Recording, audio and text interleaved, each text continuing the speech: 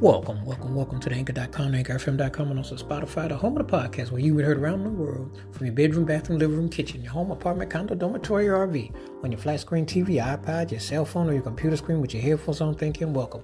If you happen to be in a drive-through, curbside service parking lot with a mask on, back to school, back to work, in between places and things, please continue to be safe and careful. And again, you can hear this episode on Anchor.com, AnchorFM.com, or Spotify. Appreciate your support. Now on with the episode. This episode, Ray Goodman and Brown, How Could Love Be So Right, Be So Wrong? One of those R&B vocal groups that in an era and a day when it was competition was everything, and you had to bring the harmony, and you had to bring the groove and tone and feel. These guys were the truth. I mean, where do I even begin when I think about the vocals, the arrangements, the production?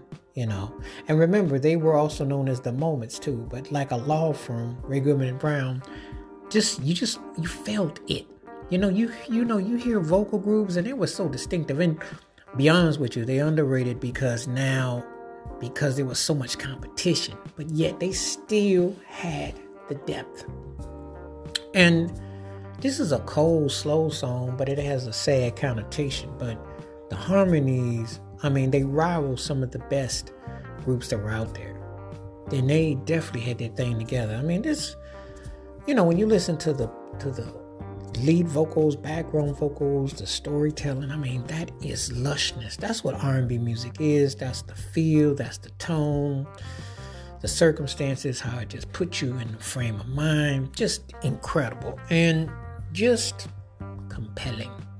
Soulful, harmonious, just the truth. And it's one of the type of things that you want to listen to over and over and over and over and over again. You want to feel that soul. You want to feel that light. And how many times have you said that? Something that seems so right, but yet it's so wrong.